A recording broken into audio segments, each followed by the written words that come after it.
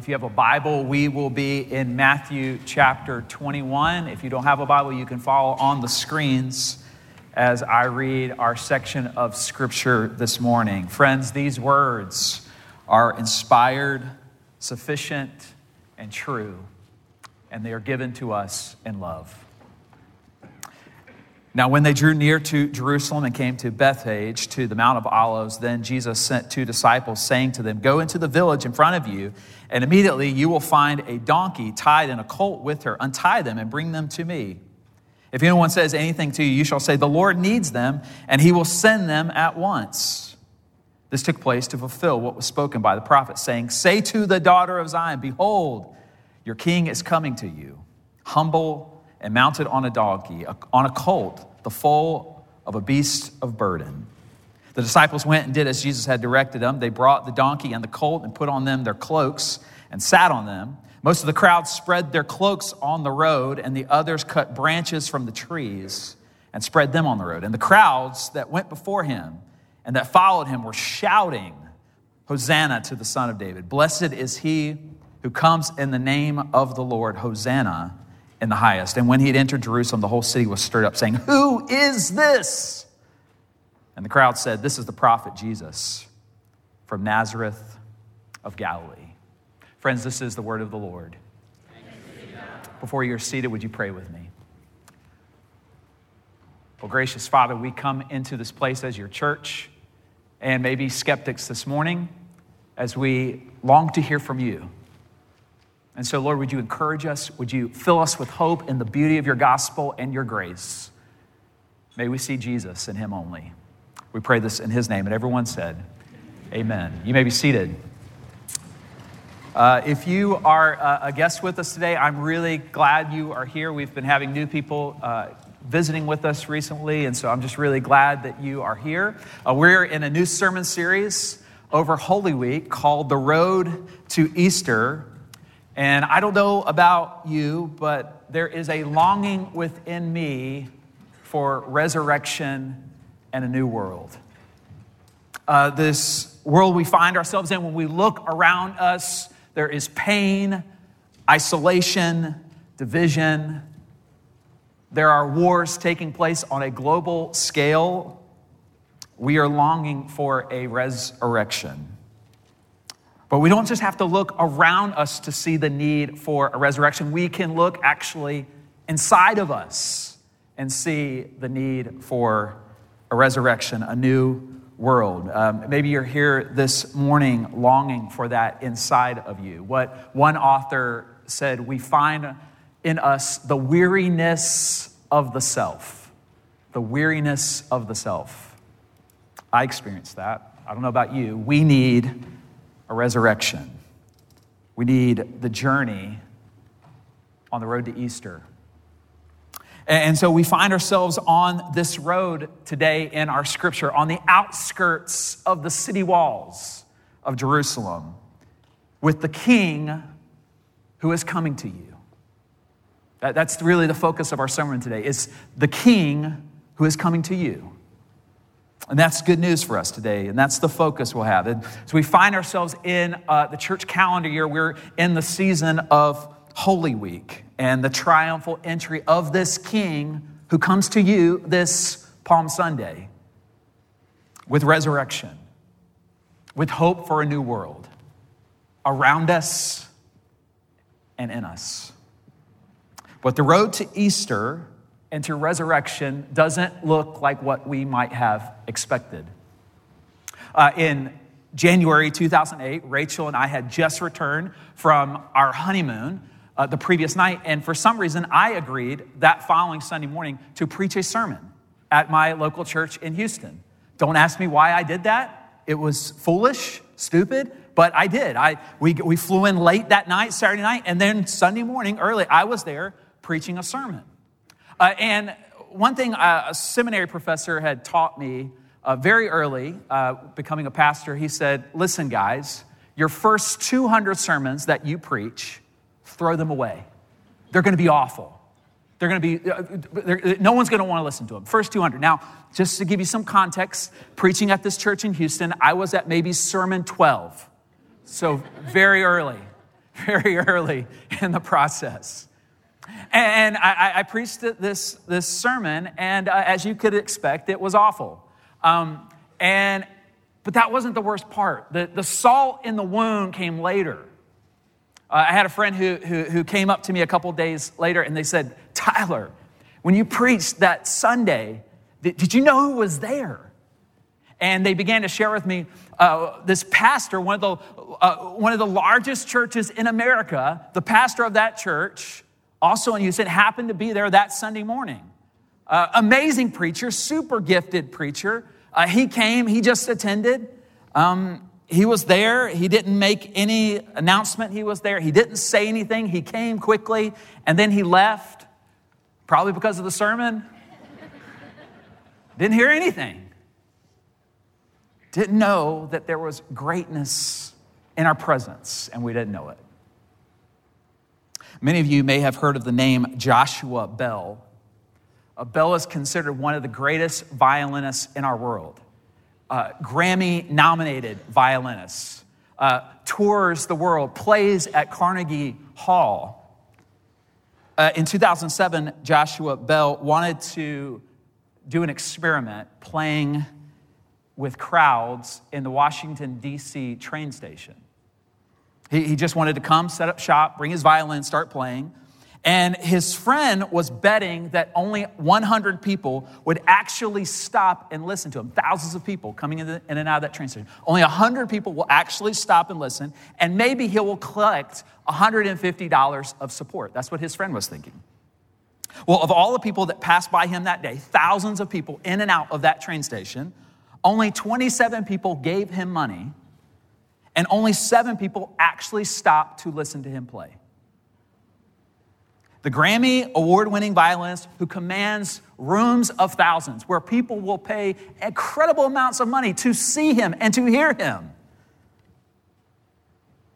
Do you want to guess what he collected that day for his efforts? $52.17. In the presence of greatness, no one knew. Now Bell went on and did this experiment again. He repeated it, but word got out that he was doing it, and it was standing room only to hear him. Jesus has been journeying to Jerusalem with these followers, and he now arrives on the edge of the city, and Jesus asks you now to see his greatness. It's been veiled, it's been hidden, he's been operating under the radar. He asks you now to truly see him for who he is. That we find Jesus on the Mount of Olives heading to Jerusalem. But first we must ask this question. Why is Jesus here? Why is Jesus here? Why is he standing at the Mount of Olives? That's our first question this morning. Why is Jesus here? A question for you this morning. Have you ever been hung up on a promise? Somebody made a promise to you in life and said they were going to follow through, said they were going to come through for you. You held on to that promise and you never let it go. Kids will do this to you, by the way. You promise something in a moment just so they will leave you alone, just so they would stop annoying you. You make promises you wish you could take back, but they remember. They remember. For some reason, they can't seem to remember when you ask them to clean their room. You tell them to turn the TV off. Dad, I didn't hear you. They say. But they will hang on to a promise and they will never forget. The people of Israel have been hanging on to a promise for thousands of years. It was this collective consciousness of the people of God for thousands of years. What was the promise? That there is a king who is coming to you. There is a king who is coming to you. We see this promise and longing in our passage. Look at verse 5. Say to the daughter of Zion, behold, your king is coming to you, humble and mounted on a donkey, on a colt, on the foal of a beast of burden. There is a direct quote from Zechariah 9:9 in the Old Testament. There is a king who is coming to you.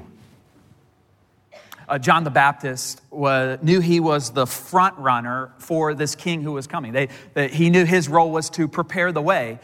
But John, just like us, carries doubts and insecurities. John, at this point in the story, has been thrown into prison by those in power, and he has doubts, and he sends his disciples on to ask Jesus that question. This is what it says in Matthew 11. Now John heard in prison about the deeds of the Christ, he sent word by his disciples and said to them, "Are you the one who is to come? Are you the one who is to come, or shall we look for another?" There was a promise that the people were holding on to this king who is coming. And the question is, will you receive him? Large crowds followed Jesus from Jericho. That was the town he was in previously. They've journeyed now on this very common road with these very common people as they've walked towards Jerusalem for the Passover. They're on the edge of the city. Massive crowds are walking in, pressing in for the festival of the Passover at this point. Just to give you some context, Jerusalem as an ancient city had about 20 to 30,000 people live in it full time. But during these festivals, during the Passover, they would say that the population would swell to about 150,000 people. Imagine that influx of people into Orlando. And you thought traffic was bad. Now, massive crowds pushing in. Why is Jesus here? Why is Jesus here? Well, first we can see that Jesus was intentional about his movement as he stands on the edge of the city. We see in our passage, he asked for his disciples to go get a donkey and a colt that are tied up. Why a donkey? I don't know if you know this, but you can tell a lot about a person by their transportation of choice. You're driving, you pull up to a red light, and as you're pulling up to a red light, the car next to you is a bright red sports car. What images or what assumptions do you begin to make about that car? These people like to drive fast. You have a bright yellow car pull up next to you. It doesn't matter what make or model, it's just a bright yellow car. What assumptions can we make? These people like to be seen. They like to be seen. You get a giant truck. I know some of you have one of these. You have a giant truck, mud's all over the truck, and they pull up next to you. What do you think? Whoa, they are tough. They are rugged. You get a middle-aged man who pulls up next to you in a motorcycle and a fresh tattoo. If you're like me, you think midlife crisis. And then you pull up, and then there is this man, and he's driving a minivan. What assumptions do you make? This is called dad life. Yeah, no one. I have a minivan, and I know that they're not cool. They're not cool, but it's just part of the survival that you take on as a dad, the transportation of choice. And maybe 10 years from now, you'll pull up next to me and you'll see me on a motorcycle with a fresh tattoo.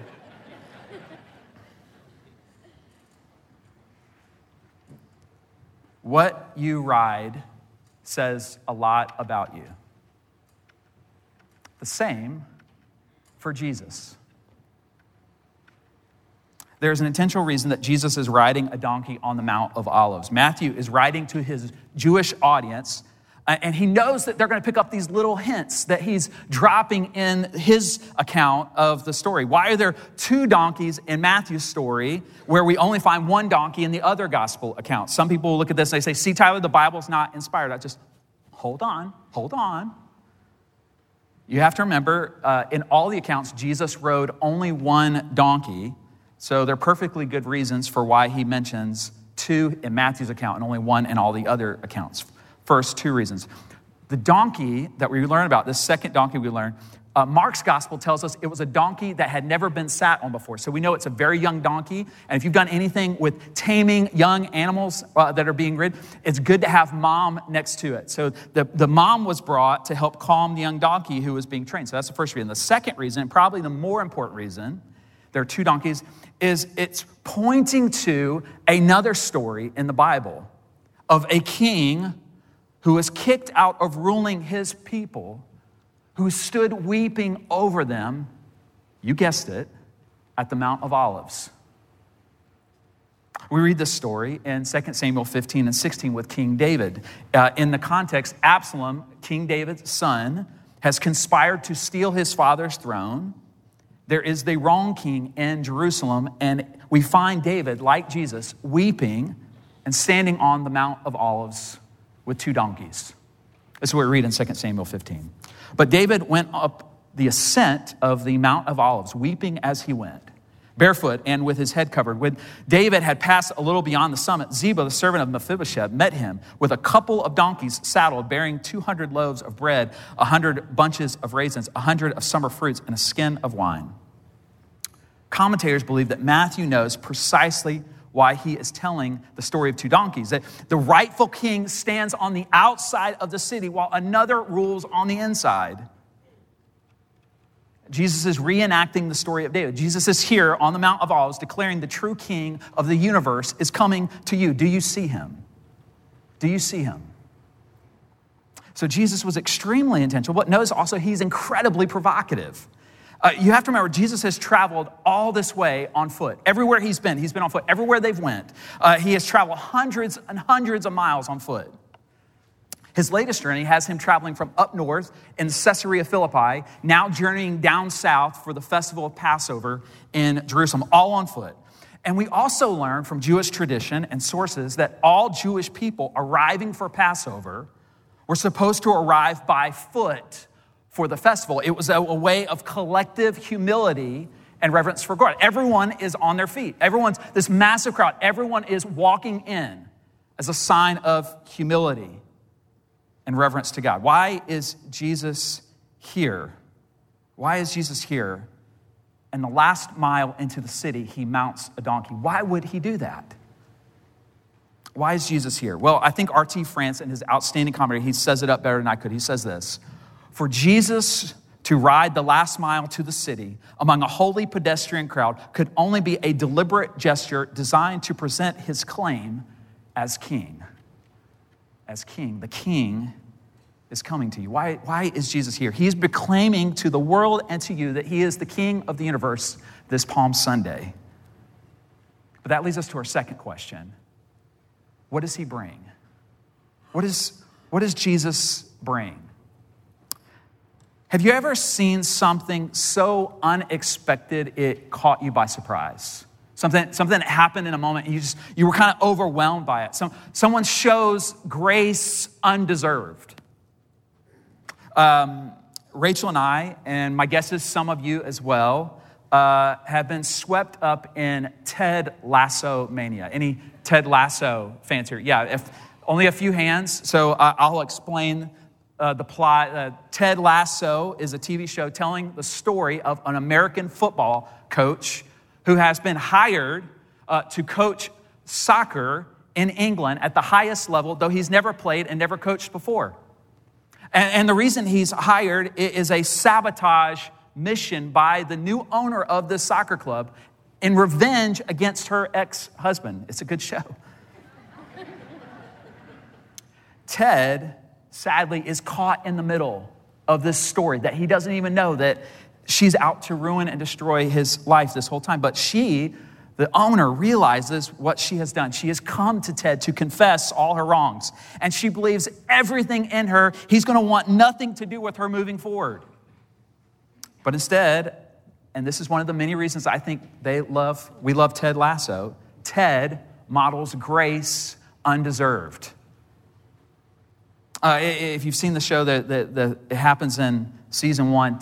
She walks up, she confesses, Ted forgives her. He holds out his hand as if to say, we're good, I forgive you. But in the moment, she's so overwhelmed by this grace, she just falls on him and hugs him and cries, overwhelmed by his grace.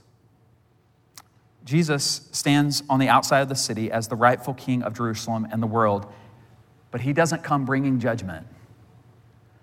He doesn't come bringing rage. First, he comes bringing peace to you. As I shared earlier, Matthew is quoting from Zechariah 9:9, and Jesus is mounted on a colt. And the colt is very important because the king would only sit on the colt in a time of peace. Friends, we have to understand this. This is not Putin on the edge of the city. Jesus rides into Jerusalem not on a war horse. He doesn't have an armed assembly of war tanks seeking to take out any who have rebelled against him. Though he could have, he comes not to destroy, but to offer peace. Peace to you. He doesn't rule by coercion, but he rules by love to any who would follow him. Jesus comes to the city saying, whatever has happened, whatever you are going through, whatever you are experiencing that has brought you unrest in your life, Jesus is the King who's coming to you this Palm Sunday, bringing peace. He's bringing peace. Not only is Jesus riding on a colt as a sign that he comes in peace, like King David, he's crying on the edge of the city for you. He's weeping for you. He sees your lack of peace this morning, and he wants to fix it. Listen to how Luke tells the scene of this moment. He says this, and when Jesus drew near and saw the city, he wept over it, saying, would that you, even you, had known on this day the things that make for peace.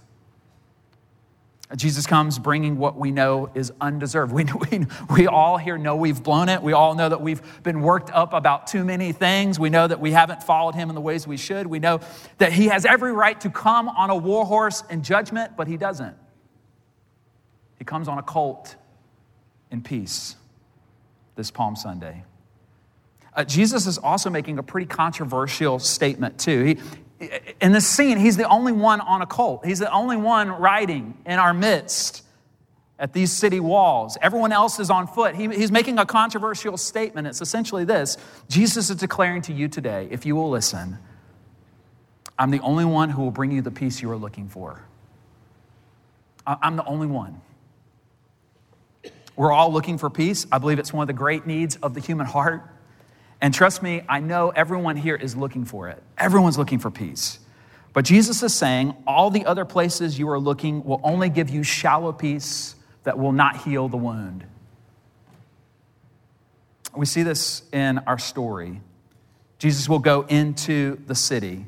He will go right into the temple. And the religious people there are looking for peace by what they do. They ask the question, am I good enough? Am I good enough? And Jeremiah the prophet, he's called out this shallow peace before, saying this isn't the kind of peace that we need. He said this, they have healed the wound of my people lightly. They've healed the wound of my people lightly, saying peace, peace, when there is no peace. He's talking about the religious leaders, telling you, here's how you find peace. This will give you peace, but it only heals the wound lightly. Friends, what is inside the city walls you are looking to for peace that only heals the wound lightly, as Jeremiah put it? It won't truly heal the wound. Whatever it is you're going to inside the city looking for peace. Is it your career? Is it your looks? Your family? You'll know what is in the temple that you're going to inside the city. You'll know what it is because it's requiring you to sacrifice something. You can just feel it in you. What is that? The religious people in the temple were asking, am I good enough? But maybe that's not your question this morning. Maybe your question is, am I successful enough? Am I smart enough? Am I attractive enough? Am I helpful enough? But these will only heal the wound lightly, Jeremiah said. Declaring peace, peace when there is no peace. No peace. What are you looking to for peace while Jesus stands outside the city walls weeping for you? Weeping for you. And he wants to give you the peace that you're looking for because he knows he's the only one who can heal you. I love the way C.S. Lewis put it so succinctly. He said it this way. God can't give us peace and happiness apart from himself because there is no such thing. Jesus declares to you this Palm Sunday, I'm the King who is coming to you and I'm bringing peace if you want it. So Jesus comes bringing peace, but notice also he comes bringing salvation. Matthew quotes from Zechariah 9:9, and he tells us this: say to the daughter of Zion. Now, what a weird phrase. What's that all about? Well, you find this phrase, Matthew quotes it, and we find it elsewhere in the Hebrew Bible, this phrase, daughter of Zion, and it's associated with salvation. We actually see this in Isaiah 62. It says this: behold, the Lord has proclaimed to the end of the earth, say to the daughter of Zion, behold, your salvation comes. Behold, his reward is with him, his recompense before him. And they shall be called the holy people, the redeemed of the Lord. And you shall be called sought out, a city not forsaken. Isaiah, Zechariah, and now Matthew tells us about a king who is coming to you. And this king is bringing salvation this morning. And that is incredibly good news. Though we reject Jesus' invitation for peace, though we have turned to other things and to other temples to heal the wound, it doesn't stop Jesus from coming to you this Palm Sunday and declaring there is salvation even for you this morning. It says here in Isaiah that Jesus comes to a city not forsaken. A city not forsaken. God will not forsake those who want his salvation. And maybe that's you this morning. You want his salvation. You've been living a life on your own terms. You've been king of your own life, but if you're honest, it isn't working out too well. And maybe you've been trying to control your future, or you've been living with resentment or regrets about what has happened in the past. Jesus stands on the outside of the city on this Palm Sunday, and he declares to you, I have not forgotten you. I have not forgotten you. I want a relationship with you. I'm coming, and I'm bringing salvation if you want it. No matter the places we have turned, no matter what has happened, Jesus comes to you this morning as King of the universe. That's why he's here. And he's bringing peace and salvation for all who want it, no matter what has happened, no matter what you've gone through, no matter what you've carried. He isn't going to forsake you, especially not this morning. But that leads us to the final question. How do we get what Jesus offers? He comes bringing peace and salvation and healing. How do we get what he offers? True healing. Well, Matthew has been intentional to compare and contrast two groups in our passage. We have the enthusiastic crowds following Jesus and the unwelcoming city who wants nothing to do with him. Jesus, right after he enters the city, will go into the temple and turn over tables as a prophetic sign that the true temple that brings peace and salvation that you are looking for is me. But the city wanted nothing to do with him. In fact, Jesus' actions in the temple were the final straw and confirmation that this guy is scary, that he is disruptive to our systems of power and control, and he must be dealt with. Jesus essentially draws a line in the sand for us this morning. We really cannot have it both ways. We can't say we want peace and salvation and seek to find it somewhere else other than Jesus. It does not exist. I will tell you now, it does not exist. It will only heal the wound lightly. It will heal the wound lightly. It is peace, peace, but it is no peace. To quote Lewis again, God can't give us peace and happiness apart from himself because there is no such thing. So the question for us this morning, how do we get what he offers? Jesus has come. He's on the edge of the city. He has come offering peace and salvation to you this morning. Those looking for healing, how do we get what he offers? Well, we see two things in our passage. First, Matthew tells us they put down their cloaks. They put down their cloaks. Look at verse 8. Most of the crowd spread their cloaks on the road, and others cut branches from the trees and spread them on the road. I don't know if you watched the Oscars. It's been in the news a little bit the last couple weeks. But there is this sense from the Oscars, we get this language that we have carried throughout our life. We talk about the red carpet experience. Someone gets the red carpet experience. When we have guests over to our house, they don't see the house how it normally looks. Mud smeared on the walls, clothes everywhere. Oh no, they don't get that house. What do they get? Perfectly immaculate house. And it never looks that way, just in case if you come to our house. Never looks that way. The Oscars popularized the sense of the red carpet experience, that we honor the elite, the royalty, those worthy of praise. And that's what Jesus' followers are doing. They're putting down their cloaks to acknowledge his royalty, that royalty's in their midst. A person worthy of praise has come into our presence. Also notice that the crowd around Jesus, it says, spread out their cloaks. Their cloaks. They didn't go to their buddy and say, hey, can I borrow your cloak? Or if that's going to get a little dirty, but I promise I'll take it to the cleaners. No, they took their cloak. How we get what Jesus offers is that this invitation becomes personal to you. It becomes personal. Jesus isn't simply the king of all reality. If you put down your cloak, you're saying Jesus is the king of my reality, my world. You're essentially saying to Jesus, I will put down my cloak because I am done trying to be the ruler and king of my own life. I'm done because it's not working. You're essentially saying, I've put down my cloak and I'm handing over control because that's all I have left. Have you put down your cloak? That's what we need for peace and salvation. We need to take our cloak and put it down as a sign of who is the true king in our presence. Putting down your cloak is a way of saying, Jesus, you're the Lord of my job. Jesus, you're the Lord of my family. Jesus, you're the Lord of my money. All the ways that I've tried to control, all the ways I've tried to manipulate. We now put down our cloak and we ask him to lead us as we follow. Have you put down your cloak this morning? How do we get what Jesus offers? First, we put down our cloak. Second, we shout, Hosanna. We shout, Hosanna.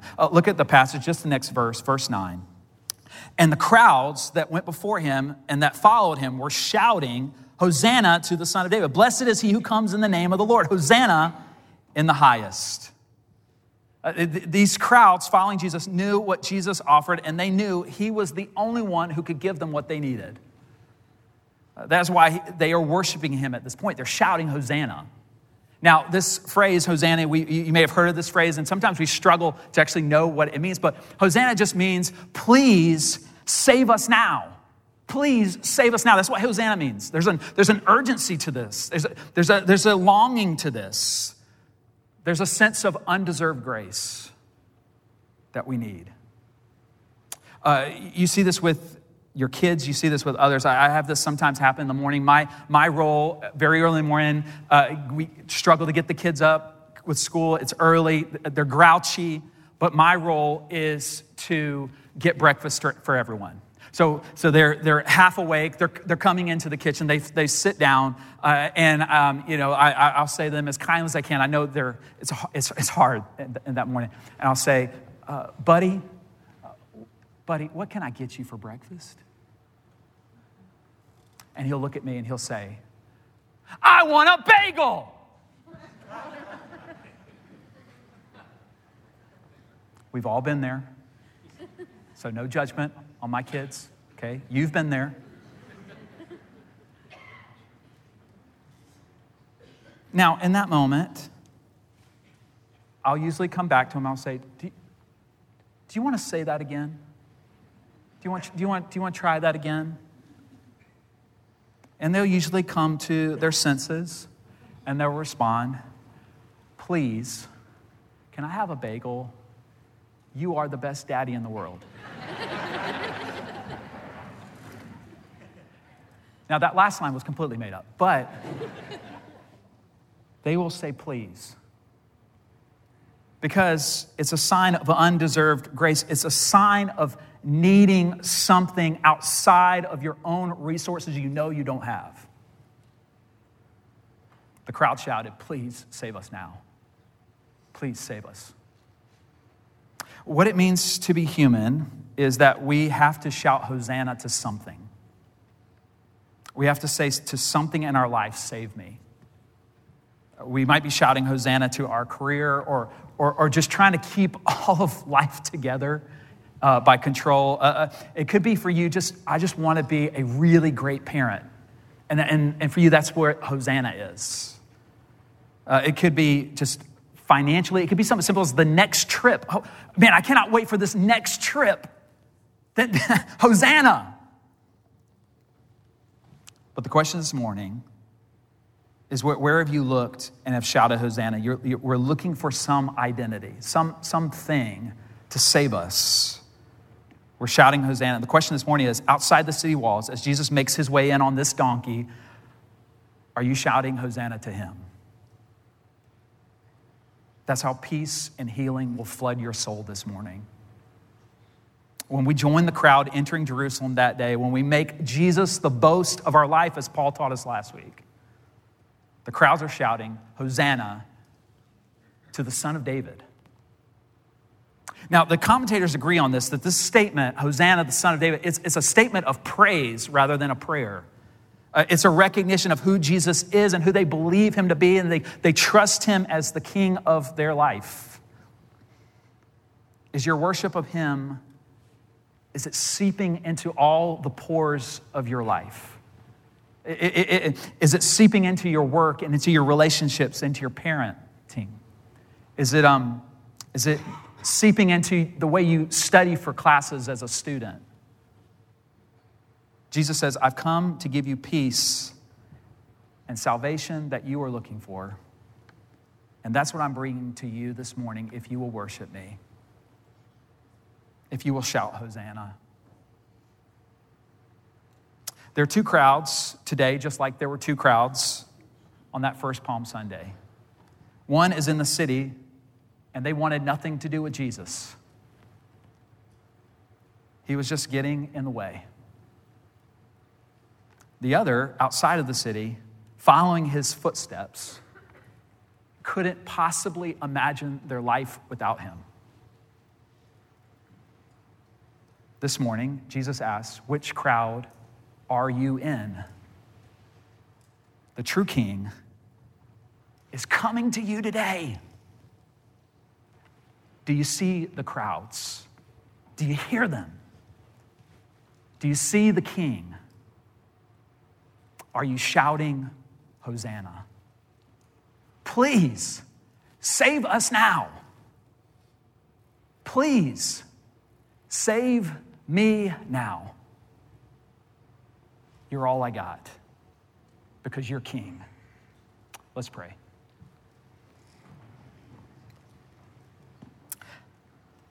Our Father, what good news of your gospel to all who cry out, Hosanna. Who all have said, I have nothing left, but are brought into your great love for this world. Jesus, we see you weeping for us on the edge of the city with open arms as the great reminder that you will never leave us or forsake us. Spirit, remind us again of all the blessings that are ours in Jesus and that he is the King coming to us this morning with peace and healing for everyone who wants it. We pray this in his name, and everyone said, amen. Amen.